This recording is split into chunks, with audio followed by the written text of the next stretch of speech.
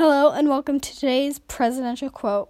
I have to apologize for being unable to record Friday and for losing my voice in this episode, but nonetheless the show will go on and I will give today's presidential quote. Now today's presidential quote is another mix-up on words by the president from the National Prayer Breakfast. Today's presidential quote is, "Since the founding of our nation, many of our greatest strides, from gaining our independence to abolition of civil rights to extending the vote for women, have been led by people of faith." Now, if you missed it in the middle there, the president said one of our great strides was abolishing civil rights.